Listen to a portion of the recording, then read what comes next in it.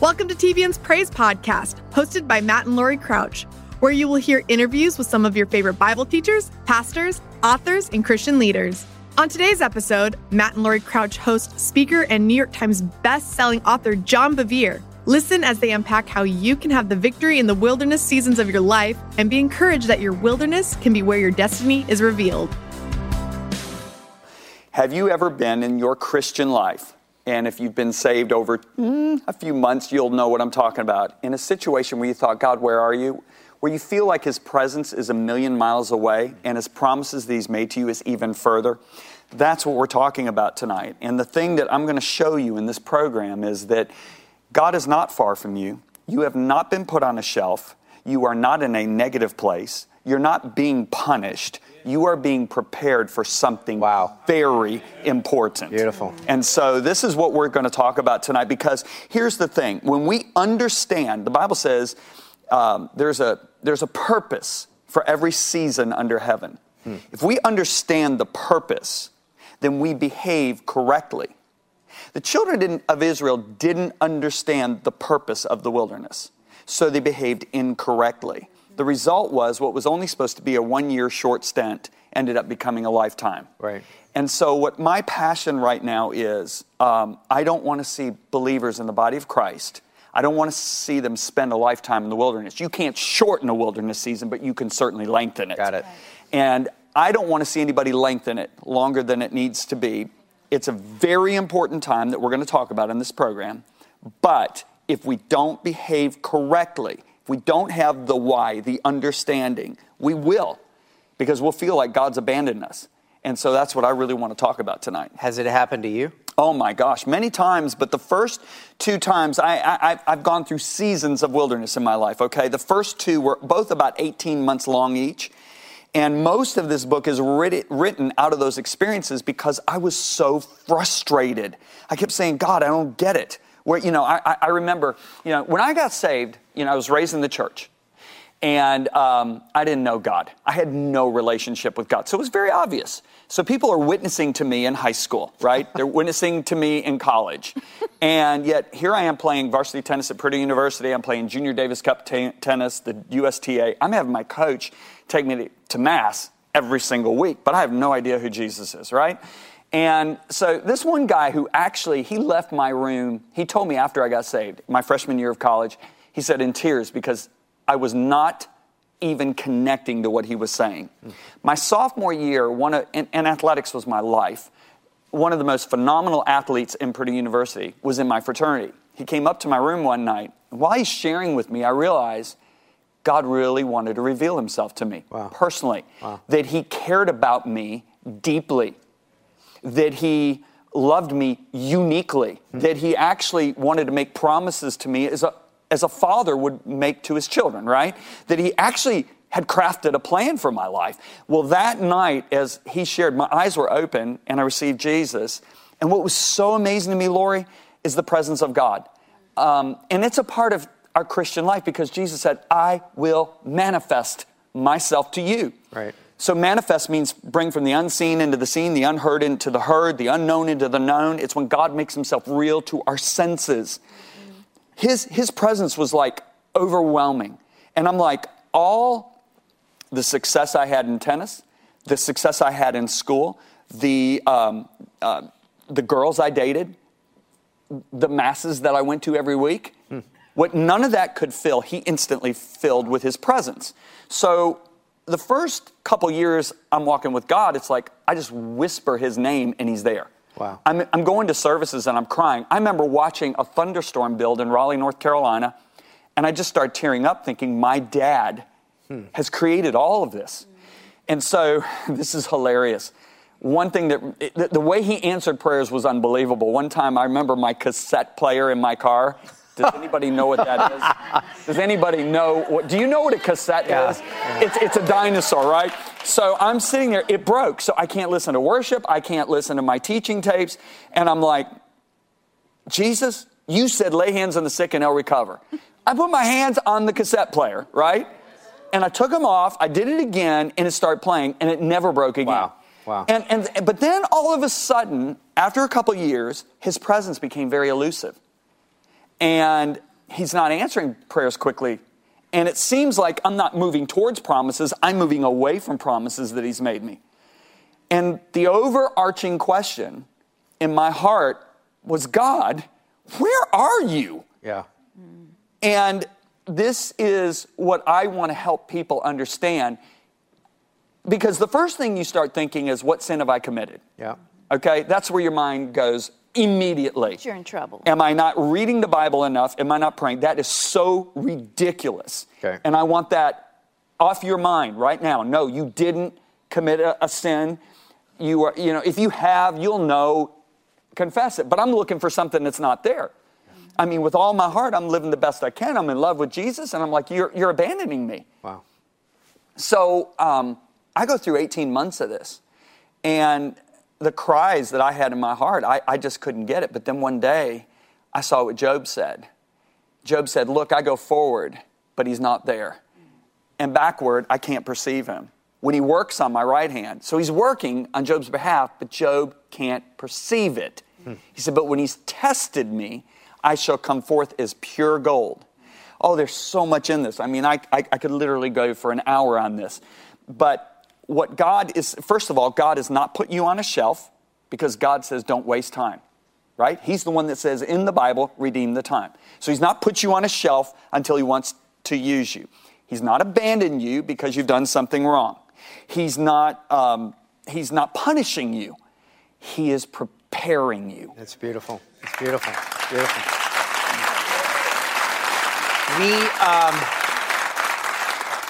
We are going to be sitting with John Bevere. The subject matter is, God, where are you? What I'm getting so far, and what we're going to, continue this entire evening, but what I'm getting out of this is if you think the wilderness season, which, by the way, in we Jonathan Cahn on TBN here, called it a midbar, and he was explaining that it's a holy place. Somehow we have never understood, and you've explained it in this opening kind of monologue here, that God it's a preparation piece for you, okay? It's preparing you for something, okay? Never before tonight could I have even with Jonathan, I would have called it a holy thing, but it's a preparation piece. And let me just tell you something. That'll change the way you think about everything when you're doing this. John, you've really brought some revelation out here, and we need to jump into. Well, what I love about it is that he gives us tips for the journey. Right. And so, first of all, reading it, it made me think and know, because I've had an experience that changed my life one day, and I won't get into it. But this is what we do now. Is not the things we go through now isn't for us now. It's for eternity. And the decisions we make and what we do is to bring the glory of God when we get right. Right. It's also not just for eternity, it's for 2 years from now. It's for 4 years from now. It's for 5. But everything matters. Yes. Everything that we do matters. Complaining matters. If you look at Joseph, when Joseph, well, let me say this. God, when he does this with every child, there's a 3-step pathway to our destiny. First of all, he'll make us a promise. Okay? He does it with every child. He'll give you glimpses of where you're going, right? I have a file folder in my desk of things God showed me in 1981 that I didn't start fulfilling until I was in my 50s. Yeah. Okay? So he'll make promises. And if you're thinking out there, well, that hasn't happened with me, I'm going to challenge you. And please understand, I'm saying this out of a deep, deep love for you. The Bible says that God rewards those who diligently seek him in faith. The Bible does not say that God will reward those who casually seek him in wonder and doubt. Right. Yeah. So I'm young, I'm in college. I literally, this is going to seem stupid, but I believe it was smart. I walked off the tennis team at Purdue University as a starter because I had no time for God. Because the studies were engineering and they were too difficult. So I've never regretted that decision, not once, okay? But what I did is I'm out, near my fraternity on the golf course at night, praying, crying out to God, and God's giving me glimpses. Once that happens, he gives you a promise, then comes the process. The process is the wilderness. Okay? This is where he develops in you the character to handle the promise. Wow. And then the third step is the promotion, which is the promise fulfilled. If you look at Joseph when he shows up in the Bible, he is my favorite. He and Daniel are my two favorites in the Old Testament. Just, I love them. And I'll tell you why as I walk through this. When you look at Joseph, when he shows up in the scene, the second verse, it says he told his dad some bad things his brothers were doing. So he's a tattletale. Yep. All right? Verse 8, he is bragging about he's got the robe of many colors. So he's proud, right? And verse 8 in the New Living says it so well that he's speaking down to his brothers. Yeah. So we got a tattletale, a boaster, and he's bragging about his dreams, and he's talking down to people. If God would have fulfilled the vision of that leadership at that time, we would have had a very narcissistic, insecure leader. Mm-hmm. See, Saul never went through a wilderness. David did. Yeah. Saul did not finish well. He had this humility that looked like it was real, but it wasn't. I mean, he's hiding in the equipment when he's called. His name is called. But if you look at his first major victory, he builds a monument to himself. So his humility was completely off the radar. It was superficial. Right. Yeah. It wasn't genuine humility. So I think it's really funny. If you look at Moses, he goes through a 40-year wilderness, and yet he writes in Numbers 12, Moses was the most humble man in the whole earth. I mean, who writes there that they are the most humble man in the whole earth? Somebody who's truly humble, because he understands what true humility is, his complete, utter dependence on God and his passionate love for other people. But here goes Joseph, and we all know Joseph's story, so I'm not going to take time on this. Sold as a slave, thrown in a pit, which pit stands for preachers in training. I'm sure you've heard that on TV a few times. Then he sold as a slave for 10 years. Now, what we don't understand in the Western world is back then when you're sold as a slave to a foreign nation, you're going to be a slave the rest of your life. Your wife's going to be a slave. Your children are going to be slaves. Now, it's one thing to be born a slave. It's a completely, totally different scenario. When you've been born the heir of a very wealthy man and you're the favored son and you have it all stripped away from you by your brothers, and now you're in slavery for 10 years. Okay, so let's think 10 years ago. That's a long time ago, right? All right, so God's always blessing you no matter where you are. He's doing all right, but something very bad is happening. The master's wife, because he's in one of the king's officers' home as a slave, his wife gets the hots for him, and she doesn't approach him once. She approaches him every day. Okay, now think about it. This woman's dressed in the best, she's scented in the best, and she's got a seducing spirit probably up to her eyeballs, right? She doesn't approach him just once. She approaches him every day. And I love how he obeys the word of God. He goes, no, he resists it every day. Now, the thing we got to remember is he doesn't have a connect group. Mm-hmm. He doesn't have a pastor. Right. Nobody knows who he is. Yeah. Mm-hmm. Yet he's still obeying God. But now we're looking at 10 years where not 1 ounce of the vision that God's given him has come to pass, yet he's still obeying God. This is what people do when they go into a desert time. They get passive aggressive, and they say, I'm going to take it out on God by not obeying you. Now, none of us would ever say that, but this is the way people think deep down. It's almost like I'm going to get a little revenge because, God, you're not moving the way I think you should be moving in my life. Okay? But he doesn't do this. He obeys. And I love what Paul says to the Philippian church. He says in Philippians 2:12, as you have obeyed in my presence, even now much more obey in my absence, and work out your salvation with fear and trembling. I love that. So Joseph fears God, which means, that's not Paul speaking to the Philippians. That's God speaking to us. It's easy to obey God when we're in the conference, the anointing's there, somebody's worshiping, we got tears pouring down our face. But what about when you've been gossiped about at work and you are losing your job or your kid is throwing up at midnight? That's when the rubber meets the road. And what Paul's saying is, you have done so well, and this is actually God saying, you have obeyed even in my absence, in the absence of my presence. Joseph's in Egypt, no church, no fellowship, no Bible, and yet he's obeying God.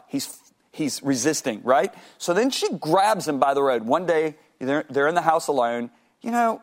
She's probably working it up. She's got a little breast showing. She's probably got a leg out one side of the slit of her outfit. And she comes up and goes, nobody's going to know. Nobody is going to know. Come on. I'm all yours. My husband's away. And I love what this man does. he flees sexual immorality. He does exactly what the Word of God says. What does it end up getting him? It gets him in the dungeon. Now, in America, our prisons are country clubs compared to a Middle Eastern dungeon. Right. I just preached in the largest prison in the United States 6 months ago. Okay? It's called Angola. It's in Louisiana. It's unbelievable. Yes. So I've been in Middle Eastern dungeons. They're usually hewn out cisterns. They're about 4 feet tall. And the Bible says they laid his feet in irons and hurt his feet with fetters, right? They're 4 feet tall, no sun. It's usually damp because it used to be a cistern, okay? He's chained. There's no television. There's no basketball courts. He's in the ground. And they would give them the bread of affliction, which is this. They don't want him to die because dying's too easy. So they give him just enough bread and water to keep them alive because they want him to suffer. So he's in this dungeon, and then God brings the greatest test to Joseph. Now, what's the greatest test? And by the way, everybody's so down on tests. Why? Because of our midterms and our finals. Test is actually a good thing.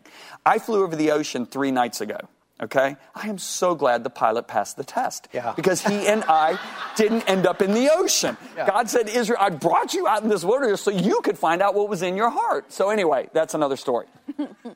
So God brings the greatest test to Joseph. What is it? He brings 2 men, the butler and the baker. We all know that, right? Right? They just had dreams last night. What's the test? Can Joseph proclaim to them the faithfulness of God? In a dream.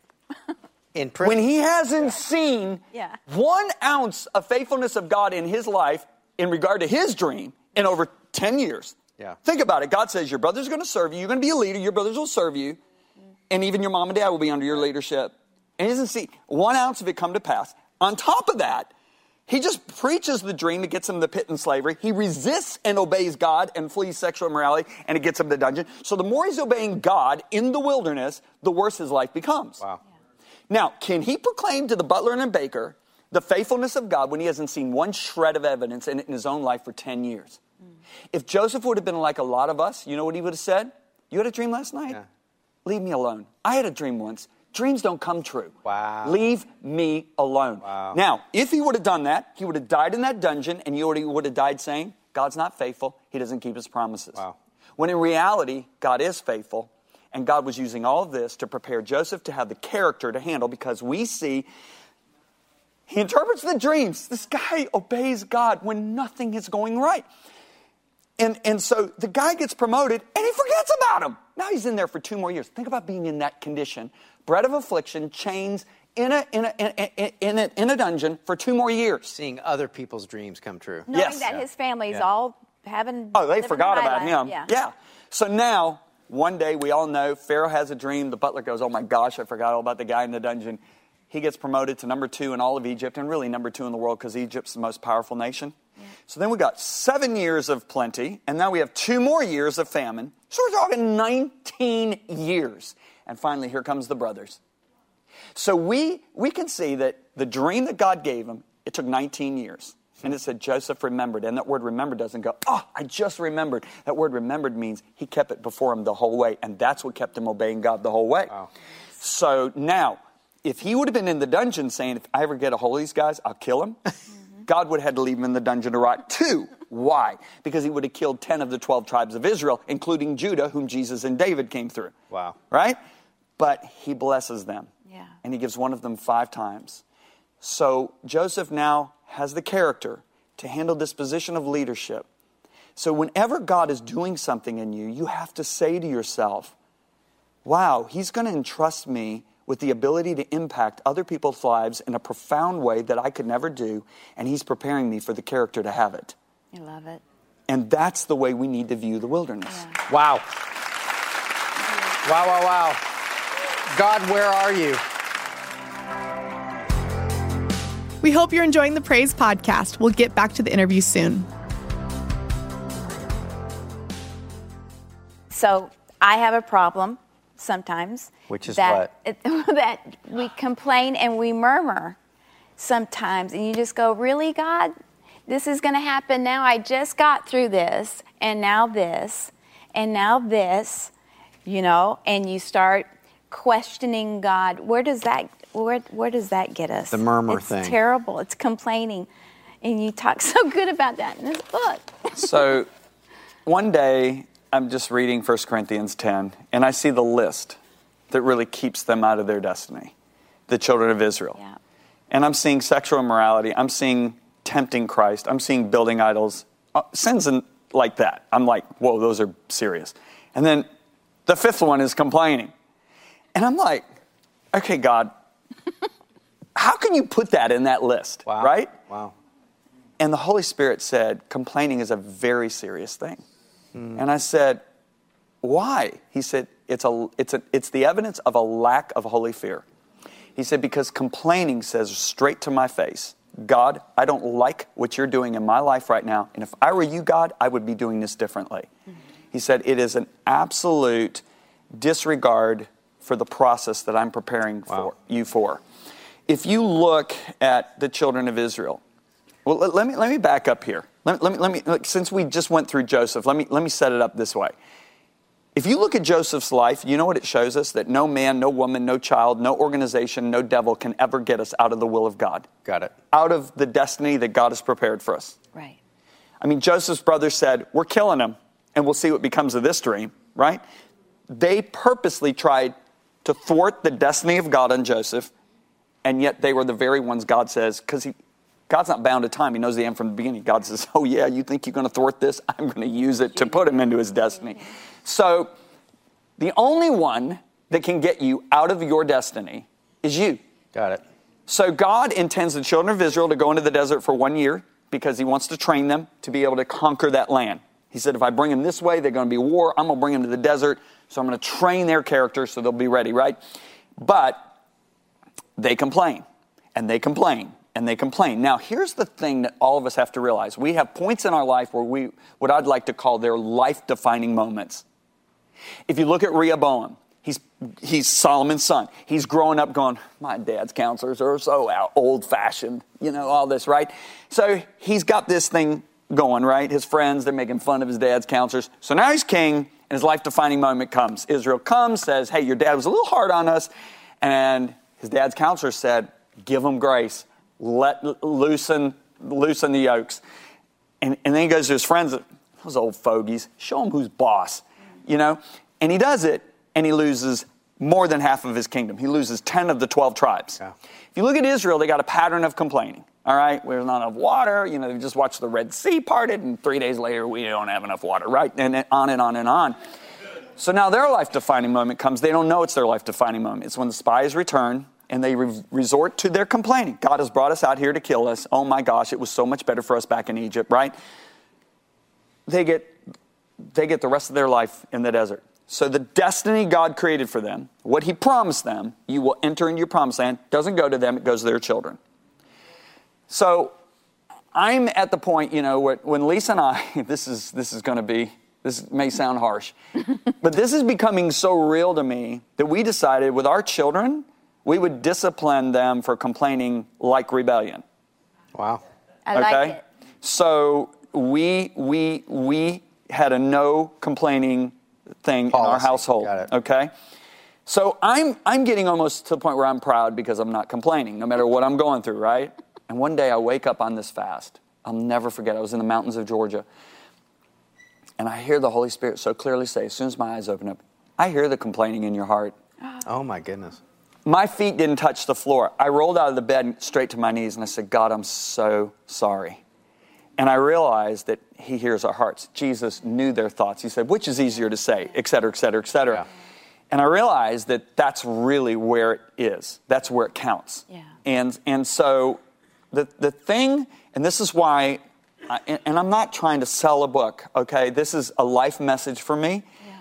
And can you take from a guy who's turning 60 this year? Okay.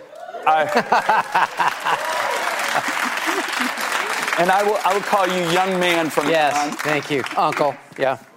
I've gone through a lot of wildernesses, and I have made mistakes, and I've prolonged probably some seasons, and I don't want you to do that. I need you to enter into your fulfilled promise, because all of us have to get this job done. We have nations, we have cities, we have so many people that need Jesus. But yet God loves you more than what he loves that you do for him.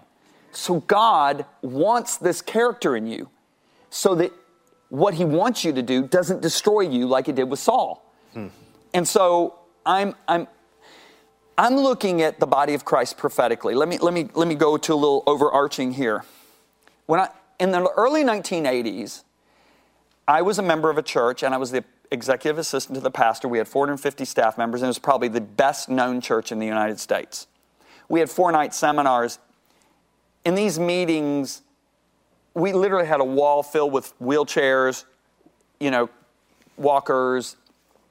I would watch, and I'm the executive assistant to the pastor, so I know it's true. I know it's not fake. I'm watching a guy come in with a red and white. I know he's blind, because I know they're bringing him, and he walks out seeing. I watch the ambulance pull up, and the paramedics roll a guy who has less than 24 hours left to live, and the guy gets up, and he's so healed, he pushes his gurney out. Wow. Okay? Thank you, Lord. My pastor's walking down the aisle on a typical Sunday night, and he's joking around, and he looks at this guy, and he reads his mail. He was the Grand Wizard of the Ku Klux Klan. He had his Grand Wizard uniform under the seat and a gun under that. And he said, God, if you're not real tonight, I'm taking my life. And you're going to have to show me you're real. He walks into our church with 4,000 people in the sanctuary. And our pastor is joking while he's walking down the aisle, and then all of a sudden goes, you, and reads his mail. Jesus appears in one of our services with 2 angels. 800 people on the right balcony scream, okay? Simultaneously. Was like that. Leaves an imprint of his face on the wall that stayed there for a year and a half. Okay, I saw it with my own 2 eyes. So I'm thinking this is normal Christianity, right? And God speaks to me in the midst of all this, because I'm the guy that's picking up all the guest speakers, right? God speaks to me in the midst of this and said, I've given a thimbleful of my power to my church. Wow. He said, to see how she'd handle it. See if she's going to market it, make money off of it, if she's going to use it to promote themselves. He said, we didn't handle it well. Let's just leave it there. Okay. Half of those guys I picked up in the van, I don't want to say half, many of those people I had to pick up in the van, who the people got out of the wheelchair, aren't even in ministry. My own pastor is not even in the ministry anymore today, to my knowledge, and the 4,000-seat auditorium was condemned. And I love that. I love this man so deeply. And I loved all these people so deeply. But we didn't handle it well. And with all due respect, if I was in this position, I would have done the same thing. Okay? Because I had a lot of character development that needed to be done. So let's not be thinking about that. Okay? Let's look at what happened. God spoke to me. He said, I'm going to bring my church into a wilderness. Wow. And he said, when she comes out, I gave her a thimbleful. When she comes out, she will operate in the greatest amount of my presence and power that this earth has ever seen. Thank you, Lord. Now, here's the thing. The greatest attack against us in the wilderness comes just before we come out of it. So if you look at Jesus, he's in the wilderness being tempted. I mean, God affirms him, you're my son, publicly. Then the Holy Spirit leads him to the wilderness to be tempted of the devil. But Luke's gospel, we all know this, says he goes into the wilderness filled with the Spirit, but he returns in the power thereof. James says, blessed is the man that endures temptation. After he's tried, he'll receive the crown of life. We're thinking crown in heaven. No. Well, yeah, that's probably true. But crown speaks of authority. With authority comes power. So Jesus comes out in the power thereof, right? So God showed me the church is going to come out with such power because she'll now have the character to handle it. But what I was sensing last year, and I said to my team, I said, we need to get this book out as fast as possible, is that these greatest attacks are going to come against the harvest just at the end. Look at David. 14 years he's in the desert. But what happens at the very end? The Amalekites kidnap his wives and children and his men's wives and children. They steal all their precious possessions. And he comes back, they find it. And now the last 600 guys that believe in you on the earth want to kill you. Yeah. So the greatest attack came just before he came out. So I feel in my heart, prophetically, we have to be prepared. And I believe this is a resource tool to strengthen us so that we don't become complainers. And in our crucial life-defining moment, not do what Joseph did, we'll do what Israel did, if that makes sense. Yeah. And so that's why I feel so urgent about this message. John, while you were talking just now, what if tonight's broadcast is signaling that change? What if we are, as a collective church, coming out of some kind of testing? Okay? So what if we're signaling that with basically this book could make us understand that. So prophetically, you got this book done in time. We're sitting here now, okay? Why don't you take an opportunity, just look in the camera, pray for the people that are watching here in the studio? Absolutely. You know, I know you don't even have to tell me. I know you've been going through such struggles. You're going through the same questions of, God, why does it seem like I'm going backward? You've made me promises, and yet I'm not moving towards them. I'm moving away from them. Why is it that I'm having so much turmoil in my home, on my job, in the church, whatever it is, and you just can't figure it out? I just want to pray. I want to pray that God would strengthen you. Peter didn't pray that Peter would avert the trial. He prayed that his faith wouldn't fail. Right. And that's what I feel led of the Spirit to pray for you right now, because listen to me well. The most valuable times of my life are those wildernesses that I wrote about. Yeah. I hated them when I was in the middle of them. Yeah. I absolutely couldn't stand them. Yeah. But I look back and I realized that is where God revealed himself to me. John the Baptist was in the deserts until the day of his manifestation. And what happened? Annas and Caiaphas are doing their religious thing as being high priest, but yet he meets God in the wilderness. The word of the Lord came to him in the wilderness. Moses is on the backside of the desert, but God reveals himself to him in a burning bush. Joseph is getting dreams, the ability to interpret dreams in the middle of the desert, in the middle of the dungeon. I could go on and on. The wilderness, one of the great things about it is where God reveals himself. Yes. 90% of what I preach and teach today came out of the roughest times of my life. Wow. It's true. You will look back at this time if you continue to trust God, if you continue to speak, because Malachi tells us, and I hope I'm not running out of time. Okay. Malachi tells us, Malachi is a prophetic book of not just the days of John the Baptist and Jesus, it's a prophetic book of the last days. It says there's going to be three types of people. There's going to be wicked. The wicked are the people that don't serve God. There's going to be the complaining Christians and the non-complaining Christians. The complaining Christians, you know what they're going to say? God said, your words are harsh against me. And they're going to say, what have we said harsh against you? He said, he said to them, you have said that it is useless to serve me. Wow. What profit is it that we've obeyed God because we look at the proud, the wicked, and they're blessed? Wow. They're not going through the problems I'm going through. And he said, but then there's this group of people that fear the Lord. They're Christians. They're going through the same trials as the complainers. And those who feared the Lord spoke to one another. They spoke to one another the covenant of God. And God said, they're going to be mine in the days that I make them my jewels. Jewels refined in the fire. If you look at gold, Job said, after he tests me, I shall come forth as pure gold. Pure gold is tender, soft, pliable. 14-karat gold is not pure. It's hard. If you look at pure gold, it has a counterpart called brass. Brass tarnishes because of the atmosphere. Pure gold can never tarnish. So do you realize that when we come through these times, we're not tarnished by the atmosphere of the world that we live in? Yeah. And if you look at pure gold in heaven, it's transparent. You can see through it just like glass. When God tests us and we come forth as pure gold, now the people see the treasure in us, not us. Wow. They see Jesus. Beautiful. That's my cry. Yeah. When they see these eyes, let them see your eyes.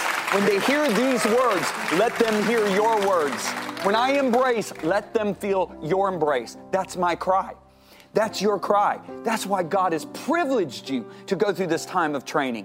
And when you see it that way, see, life is all about a perceptive. Jesus said the light of the body is the eye. It's the way you perceive things. If you see this as, God, you've forsaken me. God, my family's going through this. I just got fired. You have missed what God is doing. Wow. You've seen the glass half full, so to speak, instead of the way it really is. It's half empty and going to be full and overflowing. Yeah.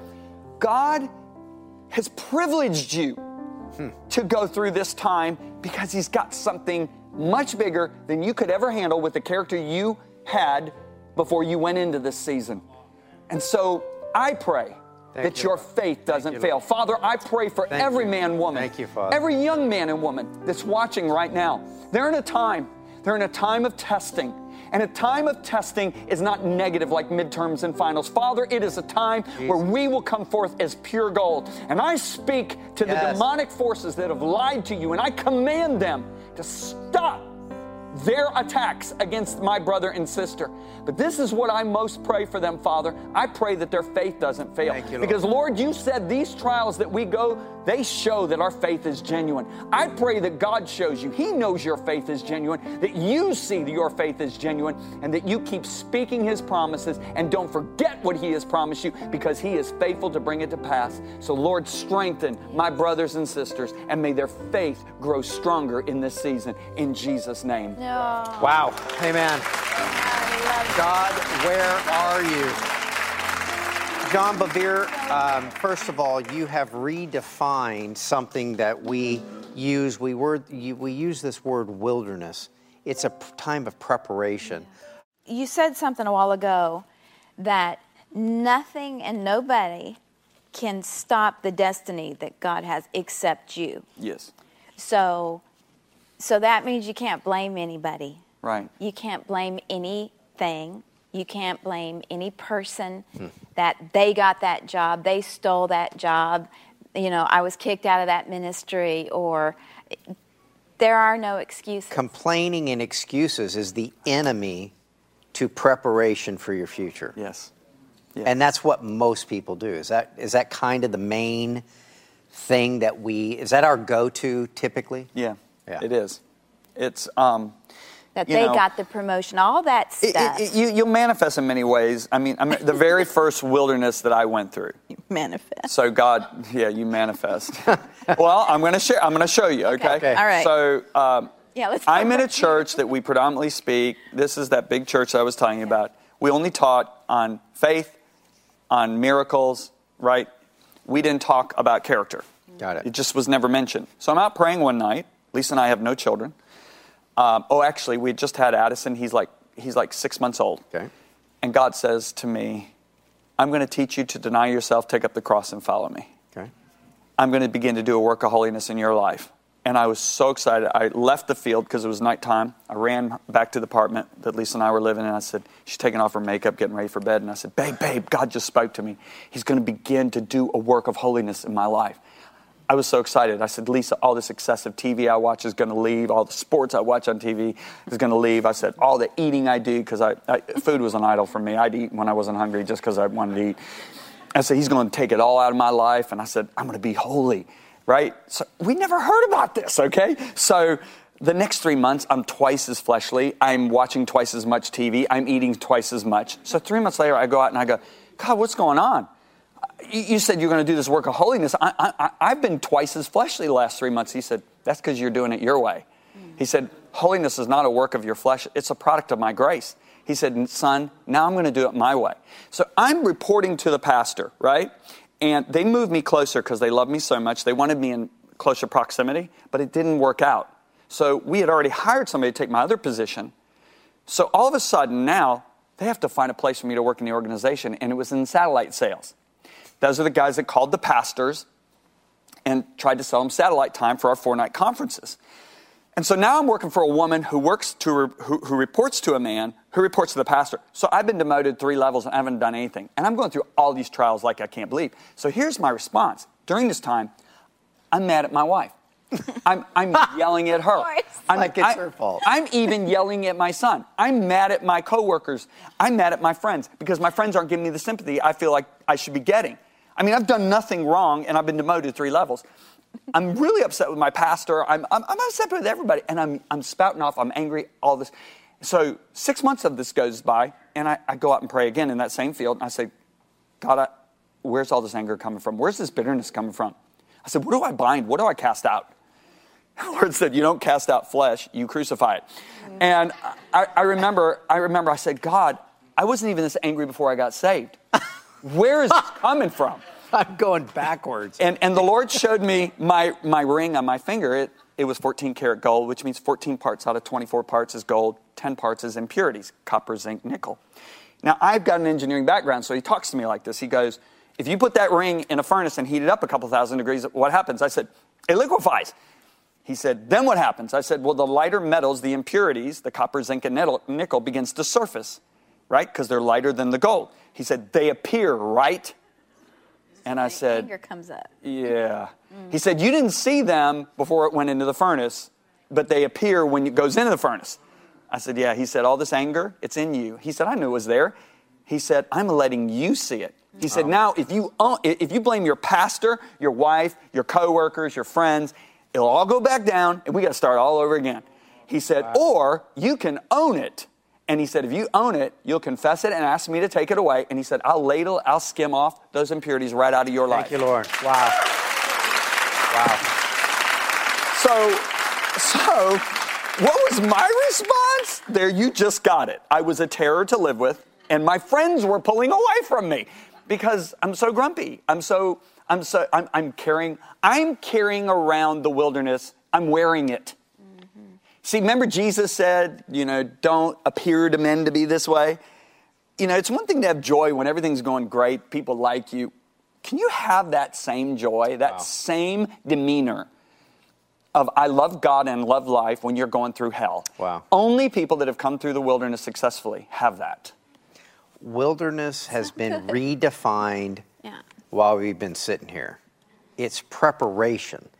If you don't complain, you get to see what God took you to the wilderness to show you, and then you get to confess it, walk away from it, and be prepared for something new. And can I say, it's accurate that you say it's redefined, but I believe what it really is we had a wrong definition. Yeah.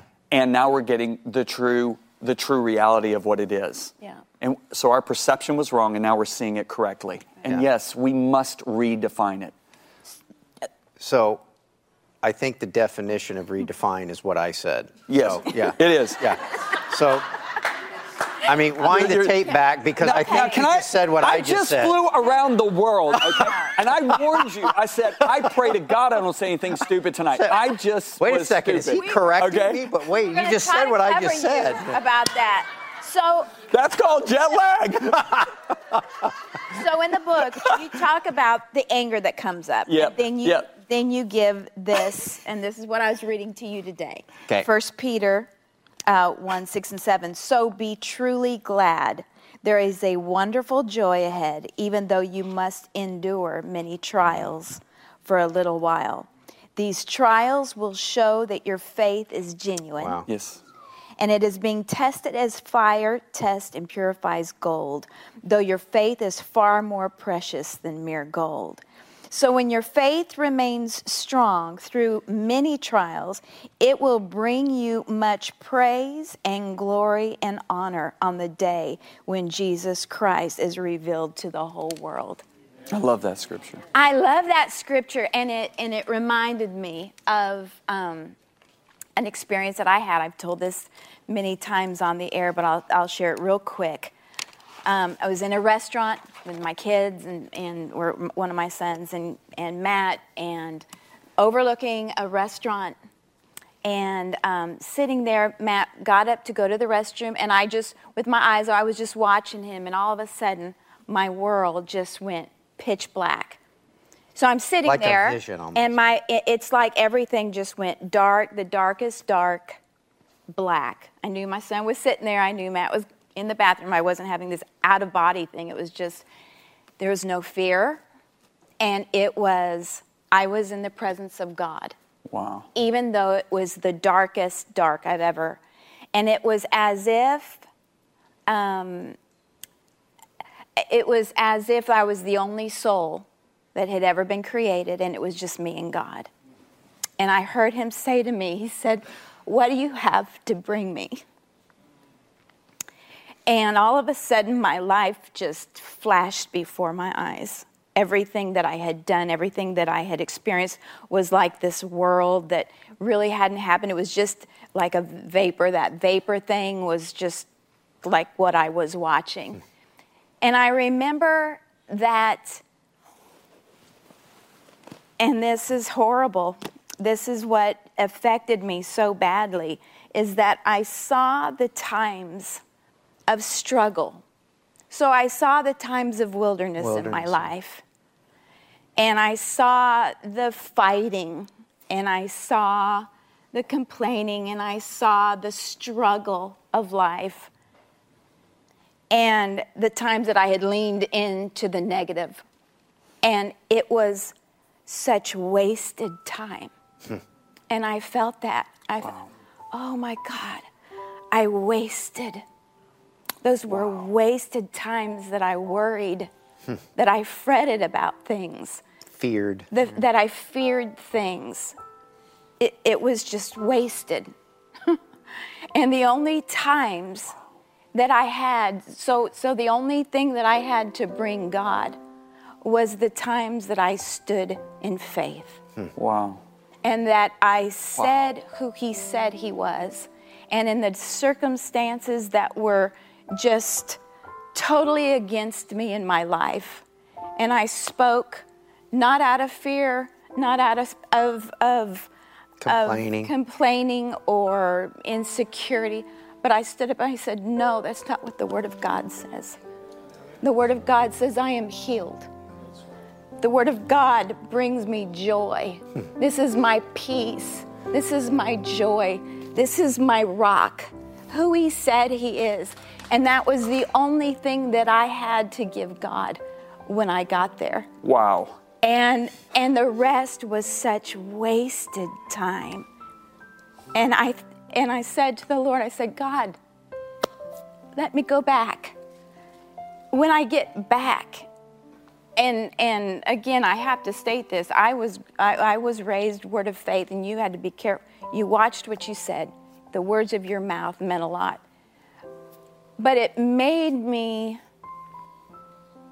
say in my heart to the Lord, and this took a long time for me to say, to even say it. Well, say it the way we're talking about. Bring the wilderness. Yeah, you know. Yeah.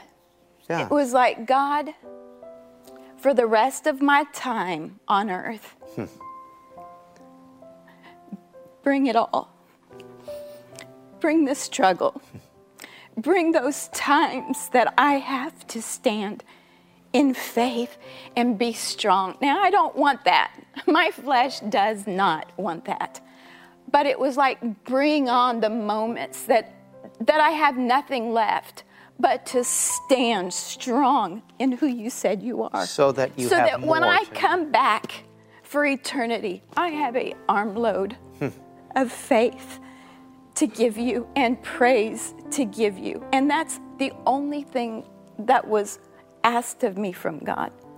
That was all he wanted, was the times that I stood in faith and strong. That's what you're talking about tonight, to redefine a time and to speak who it is so that you get through this to accomplish something. So what if we do that? Yeah. I mean, so that the glory and the praise that when he does come. So I never put that scripture with that experience. I said, so I was reading today, I was going, that's that scripture. Yeah. He's written the scripture that goes with what I experienced. So Peter makes this statement, he says, as Christ suffered for us in the flesh, arm yourselves also with the same mind, for he who has suffered in the flesh has ceased from sin. That is such a loaded scripture. Wow. He who has suffered in the flesh has ceased from living a selfish life, is what he's saying, right?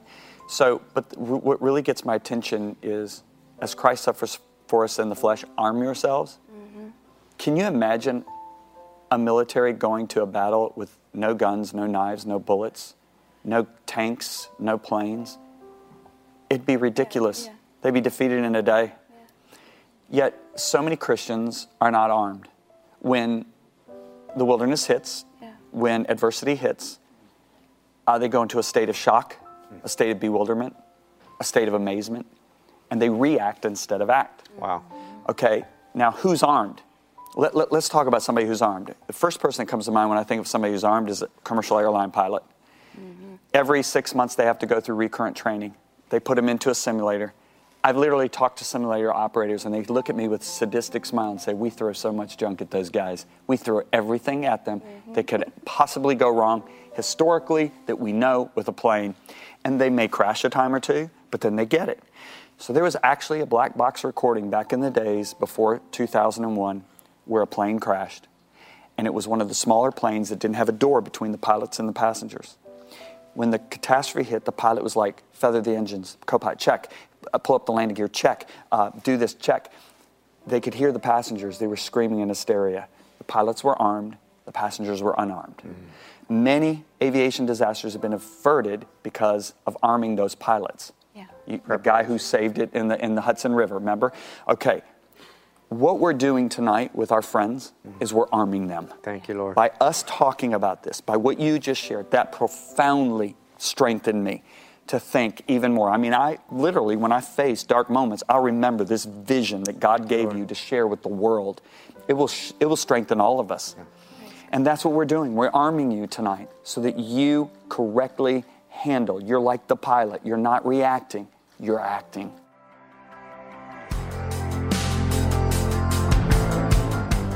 Thank you for listening to this episode of TBN's Praise Podcast. If you enjoyed today's interview, be sure to subscribe to the podcast, share it with a friend, and consider leaving a review. We look forward to having you join us back here next week.